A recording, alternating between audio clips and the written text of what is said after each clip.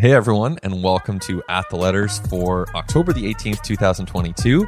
At the Letters, of course, brought to you by Miller Lite, the original light beer, and we're joined today by Shi Davidi of Sportsnet to talk some Toronto Blue Jays and make sense of where things are at for this team. Shi, welcome. How's it going?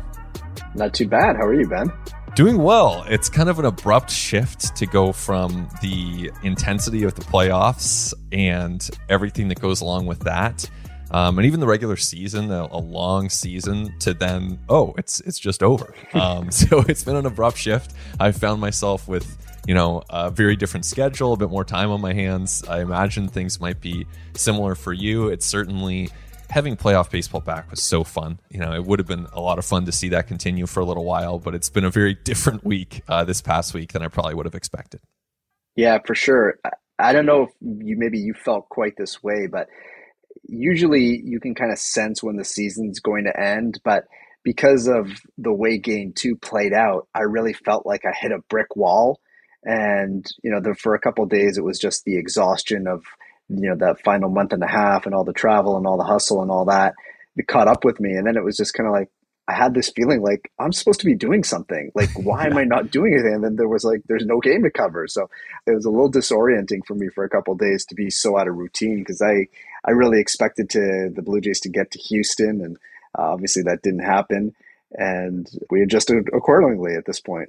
Yeah, exactly. Even watching that Mariners-Astros series, you're kind of like, imagining, what the alternate universe would be, of course, with the Blue Jays were in Houston, and of course, instead it's like rapidly canceling all the Marriott reservations in one go. So it ends up being a very, very different type of week. And I guess we did get a little bit of baseball news, might be stretching it, since our last At the Letters episode, which Arden and I recorded last week, but we've since learned a little bit about George Springer. We've since learned a little bit about John Schneider and his future with this team. So let's start there. I guess first of all with Springer, Shi, I mean, you look at what we learned on that front, that he did sustain a concussion, also dealing with, of course, the elbow issue that we now know is a bone spur in his elbow, and he might have some further looks at that, maybe a procedure in store for Springer at some point this winter. But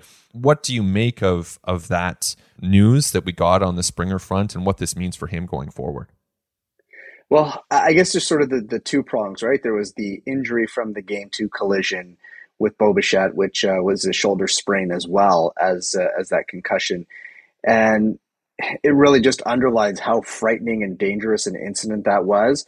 But there's also, it's really instructive in terms of just how dedicated and how much Bo Bichette and George Springer were to that play and to the game, and to try and do everything within their power to have a victory there. So it's two guys who play incredibly hard. It's just that is such a freak play that you could run it 100 more times and it wouldn't happen the same way again. It's just really unfortunate that George Springer had to suffer those two injuries there, and obviously lucky that it's not anything worse than that. So obviously wish him a speedy recovery from that concussion, and that he doesn't have to sustain any sort of dark nights as sometimes you can with extreme concussions. As far as the elbow, I thought that was... that had been floating around and just had never really been confirmed, but it just provided a little bit of clarity in terms of what was going on there. And, bone spurs can be super uncomfortable if they can create tugs and pains, and it would really explain what we'd seen over a couple months from Springer, that when he was swinging or sliding into a base or making a play in the field, everything started to make sense. So if there is a procedure, it doesn't sound like it would be very significant. It's nothing that would prevent him from being ready to go well before spring training. So in that regard, that's a good thing for George Springer and the Blue Jays. And again, just after so many months of speculating about it and writing about it, reporting on it, it was just nice to get a little bit of clarity on it. Yeah, exactly. I mean, they could have told us that in August. I don't think it would have necessarily changed a ton. Clearly, anyone who was playing against George Springer knew that his elbow wasn't at full health anyway. So, I mean, I'm not sure that you gain a ton in that situation. But I agree with you. It is good to have that pinned down. And for anyone who's listening, I mean, if you see a headline or see a tweet in 3 weeks time or in a 6 weeks time, George Springer had a procedure on his elbow, that's good news. That's something that would help him moving forward. So there's elbow surgery like Tommy John, there's elbow surgery like having a bone spur removed. And if that's the case, then that certainly wouldn't be alarming. But, you look at the season total for Springer, 133 games, 583 plate appearances. Like, if you're the Jays, you kind of have to be happy with what you got out of him. And George with a drive to deep center and gives the Blue Jays the early lead. Number 24 on the season for Springer as he leads it off here in the bottom of the first. Talk about big players rising to the occasion in big games. George Springer's done it throughout his whole career. Right. Let's remember that he was an all-star selection as well, voted by his peers. So it was a really nice season. It wasn't a season where he was fully himself, though.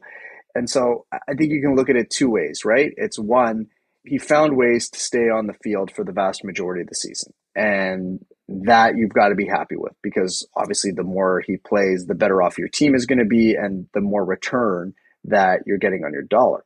On the flip side, I think what the Blue Jays would hope to do is to be able to get that many games of Springer, but closer to 100% of himself, and not him fighting through physical ailments and not being able to do everything that he normally does. And so I think in the first half of the season, we definitely saw the more consistent version of Springer. You think about early in the season when the Jays were having trouble scoring runs, and he was one of their consistent threats during that time. And as the season wore on, there were points where he was just in a lot of difficulty and he wasn't able to swing and be the type of hitter that he usually is. He still found ways to be a strong defender, a strong base runner, but it was a reduced version of himself that was there for significant periods of time. You think about the period of break where the Blue Jays just rested him for a while just to let him maybe try to heal up a little bit so they could ride him a little bit harder down the road. So I think what the Blue Jays want to do, an ideal scenario, is just have him closer to that 100% version of himself over a longer period. And that obviously will make a bigger difference for this team. But that's something that's probably going to be harder and harder for Springer to do as he gets older. Yeah, probably not going to get easier. Even for 2023, like he played 133 this year. If you could lock in, if you're the Jays, if you're Ross Atkins and you can lock in 125, do you do that? 125 where he's closer to 100%, or 125 where 50% of that he's at 70 or 75%. You know what I mean? I would take 90 or 100 games of George Springer at 80% or 80 to 90% versus 125 of him at 70. You know what I mean? Yeah, it's a tricky one. And I think, obviously there's no box for Ross Atkins to tick on that front. They just have to play it week by week and hope that it works out. But certainly we have a little bit more clarity there on Springer after a solid season. And I guess one area where we don't have that same clarity is with the manager and with John Schneider. And so I want to pick your brain here, Shai, because this is a pretty crucial situation for the Blue Jays. The manager is one of the most important people in the organization from day to day and really hour to hour. We saw in game 2 of the playoffs, those decisions are massively significant when your season's on the line. I'm not putting that on John Schneider, but certainly, the manager is a very trusted voice. So at this point, John Schneider is seemingly the front runner. He is the only known candidate for the job. Ross Atkins, without saying that John Schneider will be back, certainly led us to believe that he is the leading candidate to return. But in the meantime, the Blue Jays are going through their process. Now, that's a word we've heard a lot. It's a word that might frustrate some fans, some listeners. And Shai, I think you're probably the perfect person to kind of pull back the curtain here. So when Ross Atkins says process, in this case, what do you think that means? It is a really interesting case, and I wonder if the Blue Jays should maybe get process put into the logo somewhere, given how important it is to the franchise. We kid, but let's start here. I do think that the Blue Jays, the way the situation played out, it was essentially the middle of the season, and in comes John Schneider, and there really isn't a lot of time for him and Ross Atkins to kind of sit down and say, hey, this is what we're going to do. This is our long-term business. It's just, hey, let's get this ship righted. Let's get this team on track. Let's get to the playoffs. And it's just a sprint through what was a very tough schedule. So they didn't really have an opportunity to sit down and say, hey, this is how we see things long-term. This is how I would do the job. Obviously, there was a sense of what John Schneider brings because he'd been in the organization so long, and then he'd worked in a number of different roles with the big league club until he took over as bench coach for Charlie Montoyo. So maybe there was a bit of a sneak preview, but essentially everything got thrown together and it had to work because there was no other alternative. Mm-hmm. And so you get to the off season, now you can take a bit of a breath and you can think about things. It's like, do we see eye to eye on everything? How do you want to approach different situations? How do you think about these types of things? What's your vision for the coaching staff? What is your vision for the roster? Is there wide scale alignment beyond making this work for 2.5 months? And so from that vantage point, I can understand taking a little bit of time, right? But the thing that I haven't been able to wrap my mind around is, given all that happened, the pressure, the stakes, like, shouldn't Ross already know what John Schneider brings to the table and how it's going to work? Like, does he want a dramatically different version of John Schneider? Maybe there's just concern that maybe Schneider will be a little bit different under different circumstances or whatever the case may be. It just strikes me a little bit odd, right? It kind of feels like you've been living with a partner for a long period of time. You're trying to decide whether you're going to get married. And just before you're about to get married, you say, you know what, I just want to date a little bit beforehand just to make sure. Right? Something about that just doesn't sit right to me. And we're not privy to whatever private conversations that have taken place between Ross Atkins and John Schneider. Maybe this is all just hey, we just have to run through this. You're our guy. Don't worry about it. Don't sweat it. This is just the way we do things. But there's something about it that just, like the Philadelphia Phillies, they weren't guessing with Rob Thompson, right? Like they knew what he was, and they were like, he's our guy. Let's go. They signed him to an extension after having him run the team on an interim basis. And for that similar path to not have occurred with John Schneider just raises some questions, whether there's some seed of doubt somewhere in the relationship there between the two sides.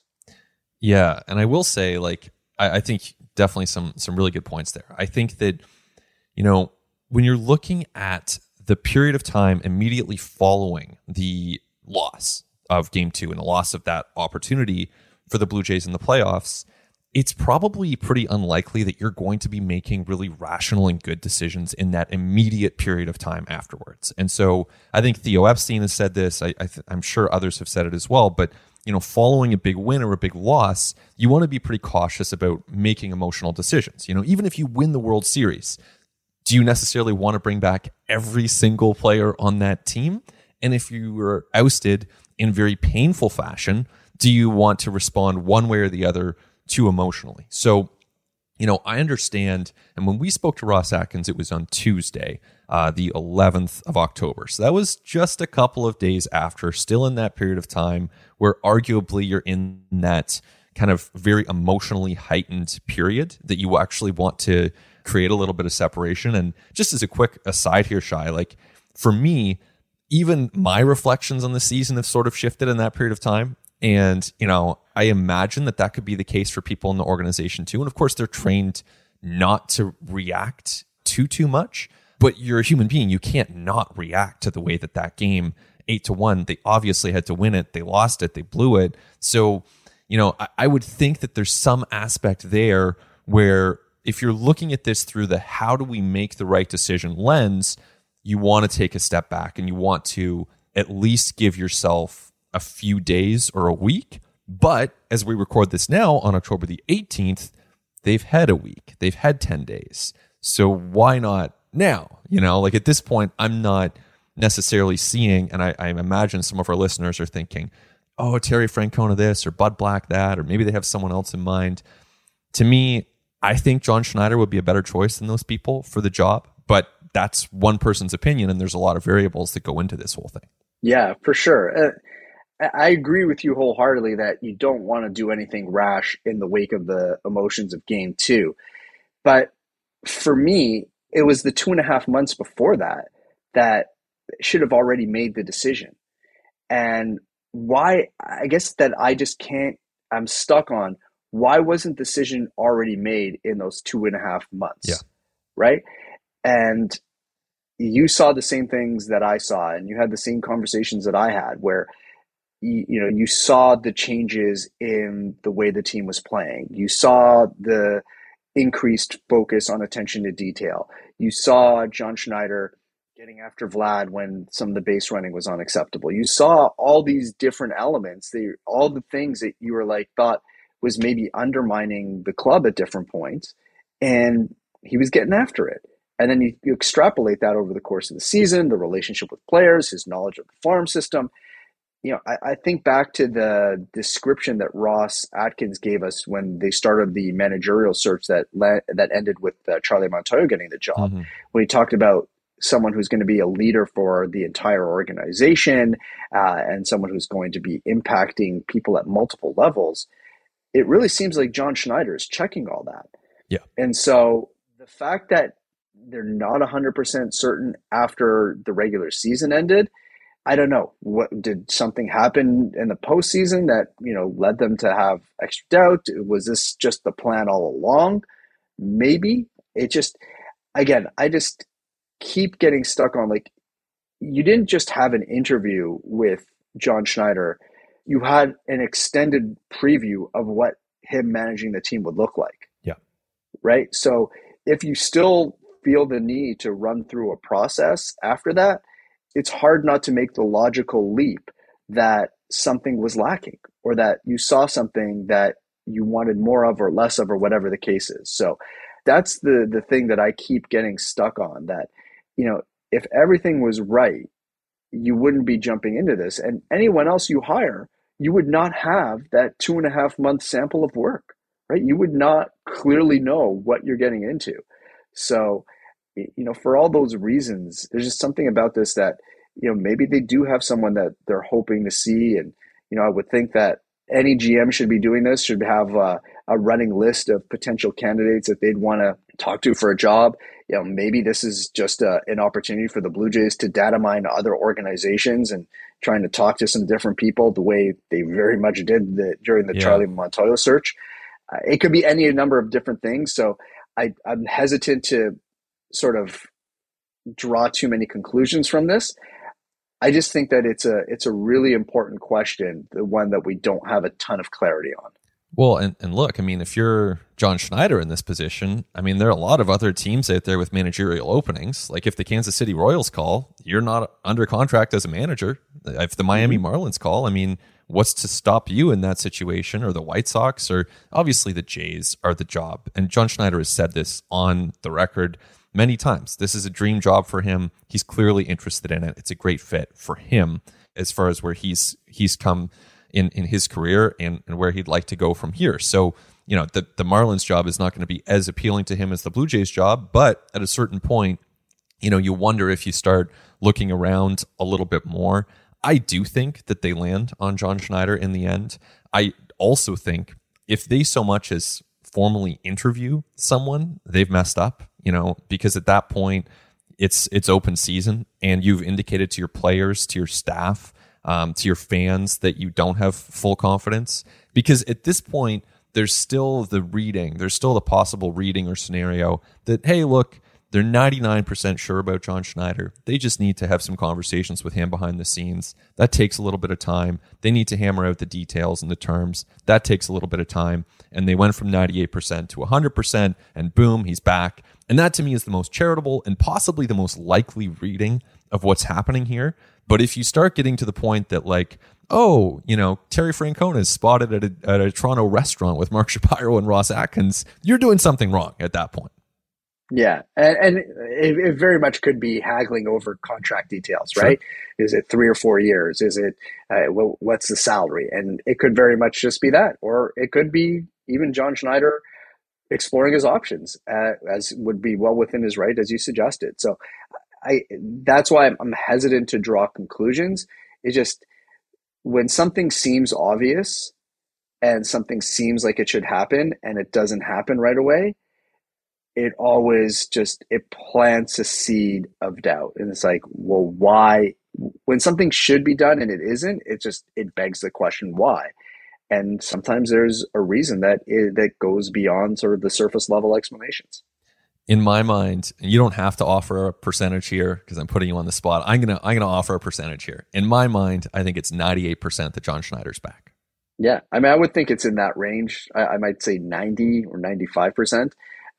But again, when you open the door to looking at other possibilities, then Ross didn't rule that out. When I asked him that question, I mean, he kind of just dodged it and didn't really answer it. But it would have been really easy to rule that out.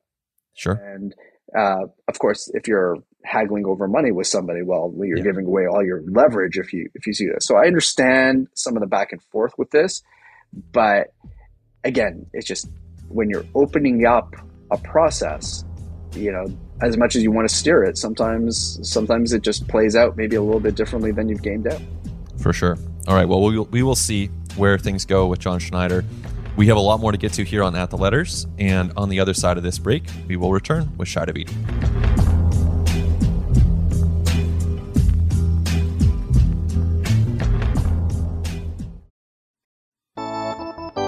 Welcome back to At the Letters, and it is time now for Major League Beer for Major League Baseball, brought to you by Miller Lite, the original light beer. Shi, we've already seen the playoffs expand this year. Big field of teams, including, of course, the Toronto Blue Jays. And, of course, with that, you see some of these great regular season teams get eliminated very quickly. We've seen the Dodgers get bounced. The defending champions from Atlanta are gone. And that's a pretty interesting way to see the playoffs get off to their start here in 2022. As you look at this, is there a way to make sure that the regular season is more meaningful, it counts for more, has some greater significance in the baseball landscape, do you think? Well, it starts with our perceptions, right? The way we've grown up to everything is built around the championship, and all that matters is the championship. And the regular season really matters in baseball. And if we're going to get wacky and, let's just go off the wall here, I look at the way the European soccer leagues function, right? Where you're always trying to win your league, and then you've got the top few teams in your league end up in the Champions Cup, and that's a secondary tournament. And it almost feels like, in some ways, as it gets bigger, that the playoffs are essentially a separate tournament, and that you build a team to win the regular season. And then what happens in the playoffs is subject to a ton of randomness. So why don't we get rid of divisions? And this has long been a passion of mine, a dream that we don't have divisions anymore, because I really hated the unbalanced schedule. So I'm very happy that at least we're going to a more balanced schedule. But have 2 15-team leagues, and then the winner of each league gets a trophy. And then a handful of teams, we can stick with the current 6 in each league, say, they advance to the playoffs, and that's a separate tournament. And then you win your league, and then you pull off the double where you win the World Series as well. And that creates a bit more, maybe a bit of incentive or a little bit of motivation to try and win in the regular season in a way and have people value it in a way that is not currently. So I know it's far-fetched. I'm very little doubt that it has much of a chance of happening, because I can't imagine it. But I just think the way we think about the regular season maybe needs to change. Yeah, I think there's something to that. And especially as we're moving now to a slate of games and structures where it's not as heavily focused in any individual division.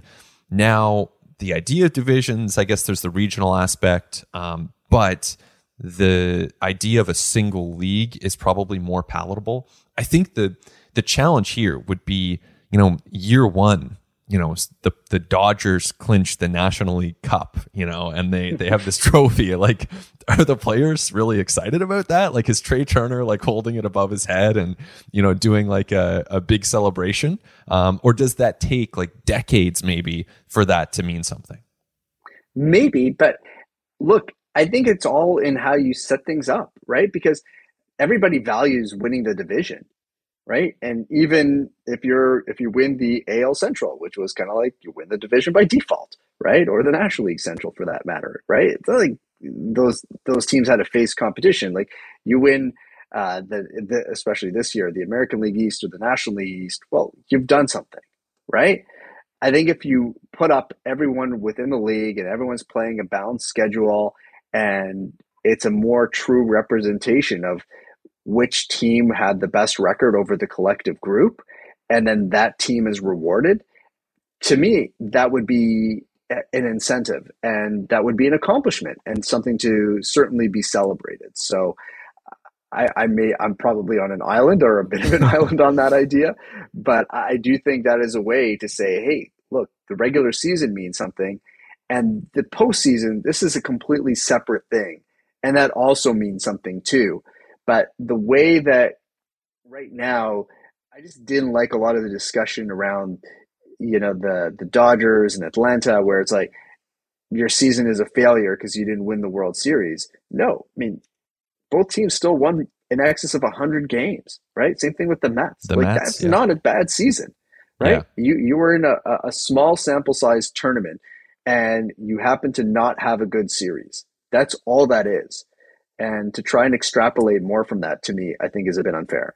Right. I guess, like, to me, the argument against the Davidi Cup, as I will now call it, would be that it would basically be, these teams know what the challenge is going into the season, right? So the Dodgers know that the end goal is not winning 111 games. And good for them. It's so impressive that they did that. It's historic. I mean, they're such a good team, such a good franchise. But going into the season, their goal is to win the World Series. So they need to rest players accordingly.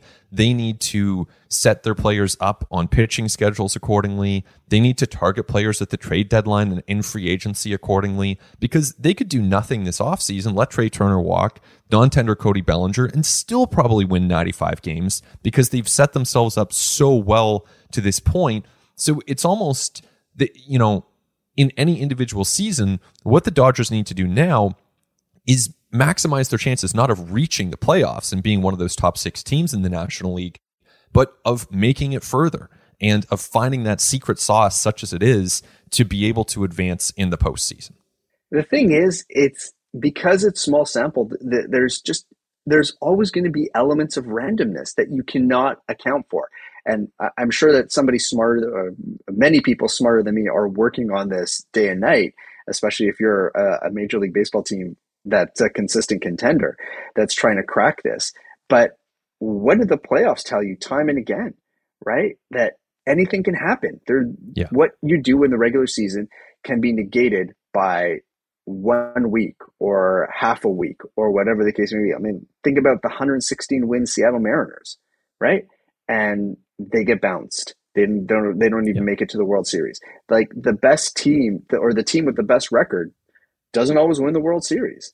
And so I just think they're two different animals, and that if we just put everything on just the World Series championship and say we're devaluing what being the best team over 162 really is.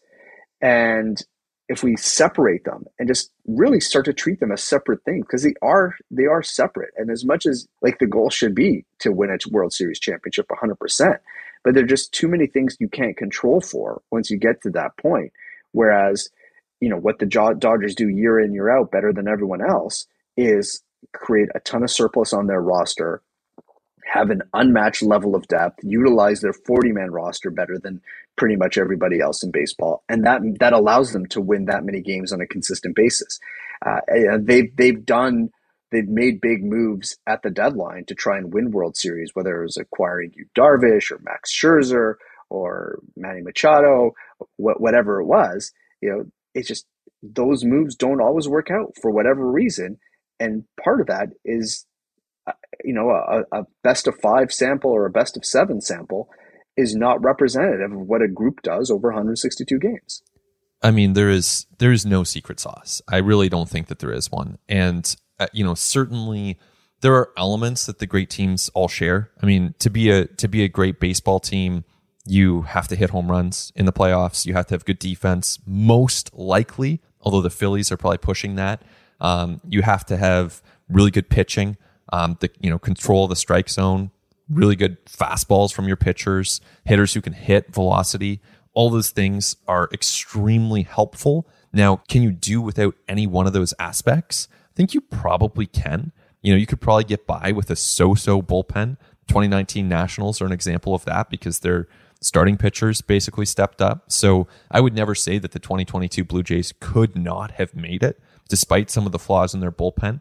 They probably could have. It just would have required better production from Vlad and from Bo and from any hitter, name a hitter on that team except for Teoscar. You probably needed more from them to be able to advance. Crushed to left field and into the second deck. A rocket for Vladdy. His 31st home run on the season. No doubt about it. He hit it hard, and you can hear how square he hit it. So, I think all those things piece together to create teams that do well in the playoffs. And health, of course, is one of those as well, which is really hard to predict and account for.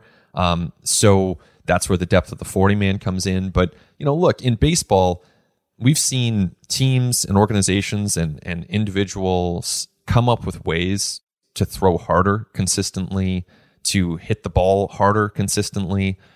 There are secret sauces for those things. There are proven methods for those things. But I don't think there is one for October. I think you just have to build the best possible team and then hope for the best and accept that sometimes the best teams are going to be knocked out. And that might be you some years. Right. And sometimes a few players get hot and it's enough to carry. And the Atlanta last year is the perfect example, right? There is no objective way you can tell me the 2021 Braves are better than the 2022 club. Yep. Right. And the fact that they ended up with a World Series in 1 year with the lesser team and a first round exit with the better club just really underlines how the randomness plays out, because in 2021 they were essentially carried by a small handful of players, right? Jock Peterson getting hot, Soler getting hot, Rosario getting hot, their pitching staff doing just enough. They didn't have the depth of arms that they had this season. And to me, that just underlines the crapshoot element of it. And we want, ideally, our sports to crown what we consider a legitimate champion, right? But in a tournament that is so prone to chaos, I don't know that that's fair. It's really, you have the best team over 162 games, and then you have the best team in October. And that's really the way that I've started looking at the postseason. So you know hockey better than me. In hockey, is it the President's Trophy? Is that a thing? It is. Nobody really cares about it. Yeah. But this is like one of hockey's silly things, right? Where only the Stanley Cup matters. And for years, if the teams that won the conference final, you win your conference, you get a trophy too. And like the tradition was that you don't touch that because it means like it's a lesser trophy and you're not interested in trophies that aren't the Stanley Cup. And it's just kind of like, why not celebrate every achievement that you have, right? If you win the best record in the regular season, like that's an accomplishment and that should be celebrated and that should be meaningful. You win a conference, then you should celebrate that. And that's your trophy. You earned it. And I don't understand why that means that you somehow don't want the Stanley Cup or are supposed to curse your chances of winning the Stanley Cup or whatever stupid story that everybody was telling themselves for decades. But ultimately, it just comes down to the way that we look at things, right? Yeah. We've always looked at things. The Stanley Cup is the be-all, end-all. The Commissioner's Trophy in baseball, that's the be-all, end-all. And that regular season, it means something. Like, and it provides to baseball fans, like the entertainment the regular season provides for you the enjoyment that it gives you, the ups and downs that you live through, and to end up with the best record, or to win a division, or even a wild card spot under the current format, like that's something that should be celebrated and should be enjoyed. And it shouldn't just be one is meaningless without the other. It could be viewed as incomplete, but I don't feel like we respect and appreciate the regular seasons enough. Well, I think that's pretty fair. And, you know, there's obviously many connections to the Blue Jays on that front too, because, you know, when I look back, 2015, when they won the division, that stands out in a way that 16, 20, and even 22 do not, because they actually won it. And then more importantly, moving forward, man, there's a way to avoid getting bounced in the wild card series, right? Don't play it. Get the bye, you know? And so the Jays now, you know, I've said this at various points before, but the Yankees are vulnerable. When Aaron Judge hits free agency, you know, does he end up with the Giants? I think most likely he's back with the Yankees, but you don't know. And if he's back with the Yankees, the rest of their team is still getting older, and there's vulnerability there for sure. So I see no reason that the Blue Jays shouldn't be challenging for the American League East going into 2023. So of course the question is, how do they get there? So I've kept you long enough here, Shai. I don't want to keep too much of your time, both before and during this podcast here. But you know what?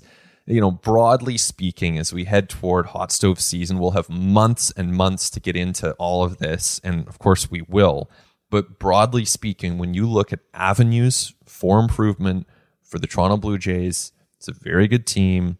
They obviously need to make some moves and get better. But what are you looking at?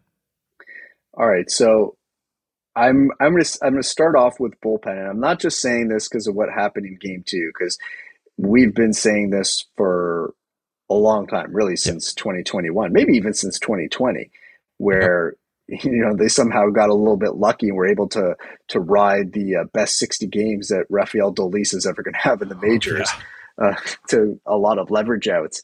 Their bullpen, and credit to the guys for the job that they did and put up some nice seasons, but there's just simply a gap between them and the elite bullpens, and elite bullpens have been gotten in those playoffs. So there's certainly no guarantee, but you look at what Cleveland can do coming out of the bullpen, for instance, and you know they can just shut a game down. You know, the Astros can shut a game down, and the Blue Jays can close out games, but I don't know that they're quite as locked down as some of those other groups. And so moving towards that, and how do you do it? Are there some internal pieces that end up factoring? Is it going to be, does Nate Pearson finally emerge and become, you know, a dominant 1 to 2 inning guy? Is Julian Merryweather, does he figure it out and does he become a piece? Does Hagen Danner come out of AFL and stay healthy and use his, you know, high 90 stuff, and does he become a piece? What can you do externally to address them? That to me is the starting point. And then, because they really can't finish this, and I know that there's a lot of thought that, you know, relievers come from everywhere, and you can't, it's a bad place to invest money and all that stuff, but it's also, as the past couple of years have shown, a bad place to not invest. So that to me is job one. And then obviously tied into that is, what are you doing with your rotation? So can you bring back Ross Stripling, or do you have to backfill for him? I'd imagine that his market is going to be very robust, because he's somebody that basically every team that needs a starting pitcher can afford, and he can pitch for any class of team, be it an elite contender or a team on the up looking to take the next step. So I think that he's going to have a lot of options to choose from. So how do you backfill if he ends up leaving? And then what are you doing for that 5th spot? My initial guess, and I don't know this, but I think that you sign a real 4 if you don't get Stripling back, and then you bring in somebody else to compete for 5 with Mitch White and Yusei Kikuchi. Yeah. So you have some options there, and then that gives you some fallback depth in case something happens. So those would be the first order of business, and then, you know, beyond that, I think you're looking to try and change up the mix in your outfield? Can you get a left-handed hitter into the mix, ideally a left-handed or switch-hitting center fielder that would allow George Springer to play in right field a little bit more and get back to the earlier conversation, maybe help keep him on the field at a healthier pace for longer over the course of the year? And, I think those are the major pieces in terms of roster changes. And then once all that's settled, you bear down a little bit and see, can you extend Vladimir Guerrero Jr., Bo Bichette, and Alek Manoah? Yeah. I mean, there's a lot there. It's simultaneously like a busy off season with a lot to do, but also like what a great spot for a team to be in. And it's easier to say now, like 9 days after their bounce, but like this team should be really good next year. There's absolutely no reason they can't be contending. So they're in a good spot. They have some work to do. Can I bounce a few rapid fire questions off you, Shai, before we let you go? Yeah, sure. No problem. Okay. So along those lines, you mentioned Stripling, and I do agree with you, by the way, that, they kind of need a number 4 there. Do you see them, this is kind of connected to that, do you see the Jays potentially going, well, let's start with Stripling. Do you see the Jays qualifying Stripling? I don't. And the reason that I don't see them qualifying him is Ross Stripling, one, he might take it because it's a strong number for 1 year, and that even if he falls back, he can probably make up the gap even off a down year beyond that. And the Blue Jays are in a situation where they're not having a lot of money come off the books. So that would be roughly a $15 to $16 million hit or increase year over year on Stripling's salary. And to bump him to that extreme would just tie your hands in so many other areas. So I would think that they won't for that reason. I agree. I don't think they will. Now, for a starting pitcher in that number 4 slot, do you see them going more than 2 years? Potentially, right? What they did with Yusei Kikuchi is they were hoping to plug that hole and essentially have Kikuchi as their number 4 for the next couple of years. It just didn't work out. And it's not to say that it won't, because I'm probably on an island on this too, but I still see enough potential there that to think that if he figures out a couple things and locks them down, it could still work. Like the raw stuff to me is just so intriguing. I don't think it's a total sunk cost yet, but maybe I'm just off my rocker on that one. But they have to, or ideally you do plug someone in there, and then you've got some stability behind Manoah, Gausman, and Barrios for a couple of years, and you've got time to wait for a Ricky Tiedemann to emerge, or a Hayden Younger to emerge, a Sem Roberts to emerge, someone to come up from your farm system and jump into the rotation and be a factor. Maybe Thomas Hatch has a good reset this offseason and he turns into something. Can Bowden Francis, who right again, but these guys are 1 year removed from being thought of as the next level of depth. Hatch, Kay, Francis. Just as much as they collapse, they could rebound potentially too. So I think all those things, you ideally have another piece, and then you've got Kikuchi and you have White and you have all these guys fighting for the mix, and you have options. And what the Blue Jays didn't have this year was options. And that really showed up in September, where you had the bullpen have to pitch 3 games in the span of 14 days.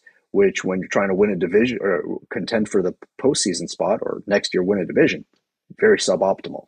Yeah, I do get the Barrios optimism. I am not quite there with the Yusei Kikuchi optimism right now. I didn't say optimism. I just said I see the potential. I'm not saying I wouldn't bet money on it happening. Right. But I don't think that it's 100% guarantee that that's a terrible contract. I still think there's a possibility he turns it around, but Kikuchi's got to get there. And the stuff, you can't replicate that stuff, right? Think about how frustrated the New York Mets were with Steven Matz when they ended up trading him to the Jays. And then he had a great rebound with the Jays, and the Cardinals gave him $44 million over 4 years, right? Yeah. This stuff happens. The Diamondbacks were throwing up their hands up with Robbie Ray, and then he wins a Cy Young with the Jays, and He's $115 million from the Mariners. Like, these things are not completely far fetched, and Yeah. when the stuff is there, I remember someone always saying to me years ago, saying like, what you would always bet on talent in this game, Yeah. right?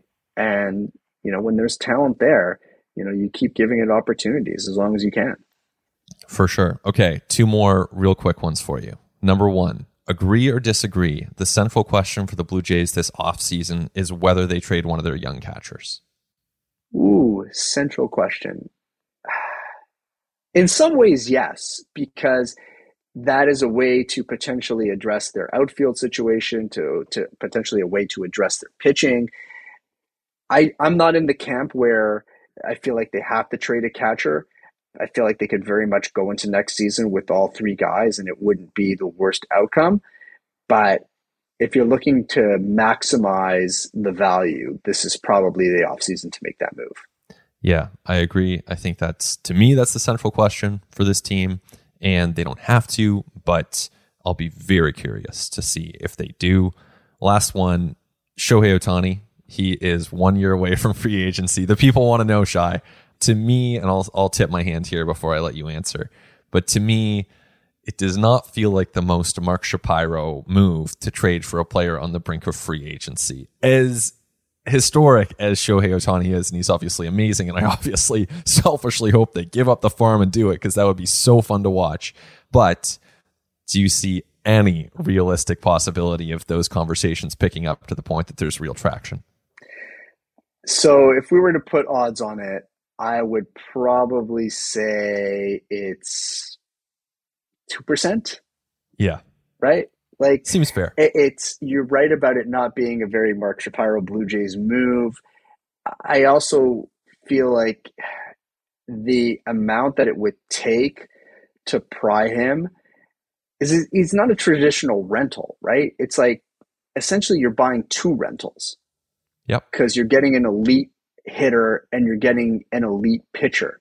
So it's not like, okay, this is what it cost to get Max Scherzer at the deadline. It's like, it's what it cost to get both Max Scherzer and I'm blanking on a significant position player that's moved in recent deadlines, but Manny Machado. So it's like, it's like kind of like a dual package like that. So you're giving up like 6 Uber prospects.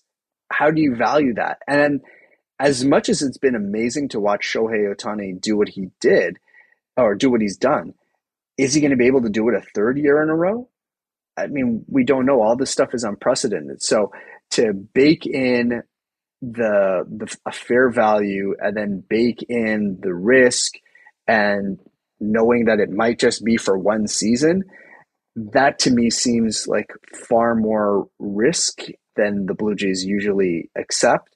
And so I'm sure there's a scenario out there where it makes sense for the Blue Jays. I'm not sure that same scenario would make sense for the Angels.